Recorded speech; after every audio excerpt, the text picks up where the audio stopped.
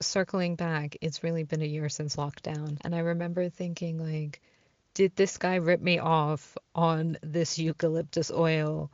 You are listening to Peach Fuzz, an interview storytelling podcast based around the topics of hair. I feel it was like 165,000. And now I still have it. Like, there's still plenty to go around after 1 year. So I feel it was a very good investment. I usually use it mixed with coconut oil in my coconut oil hair spread. It keeps everything very moist, just adding oils in. Yeah, so that's something similar that we share with the horses. We have the same hair routine.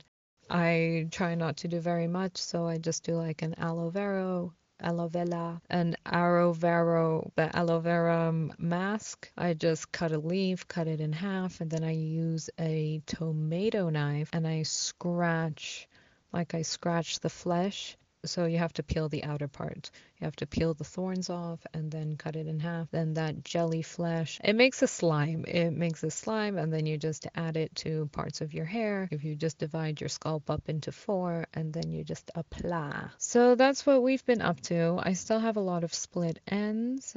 The hair journey is going all right. I do need to cut it though. This is the part of the journey that I don't really like for a number of reasons. When I cut it, it changes shape.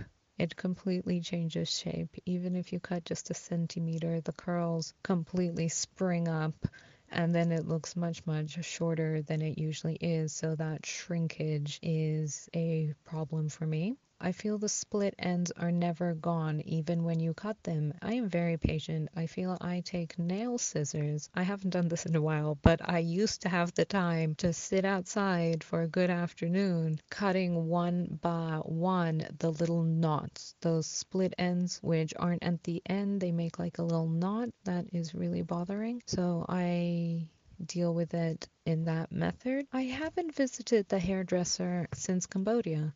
The length has grown. The last person to cut my hair, I would say, was myself with those nail scissors. However, the last person to really give me like a sit down haircut was one of them. I feel I don't let a lot of people cut my hair, so it felt like a very intimate moment having him cut my hair in this apartment. Since then, it's kind of getting a bit burned from the sun, and I've been wearing it with a straight line down the middle. They call it a parting. I brush the sides. I have lost a hairbrush. I don't know where my hairbrush has gone. I feel it's been a month and I have not found the hairbrush. So I've been using a wide tooth comb, which I already had. I have two wide tooth combs. One is white from Cambodia and one is black, which we both purchased together at ShopRite last year. And it has like that hook thing, which I thought was a very smart design, so you could just hang it anywhere. I've also been using a fine Bristol brush, a comb, if you will. It's like medium sized, just to flatten down the areas which I would like flattened. However, my other Bristol brush is the one that does the job, but I don't know how I've misplaced it. So, other than that, I think that's all I really have to say about my hair right now.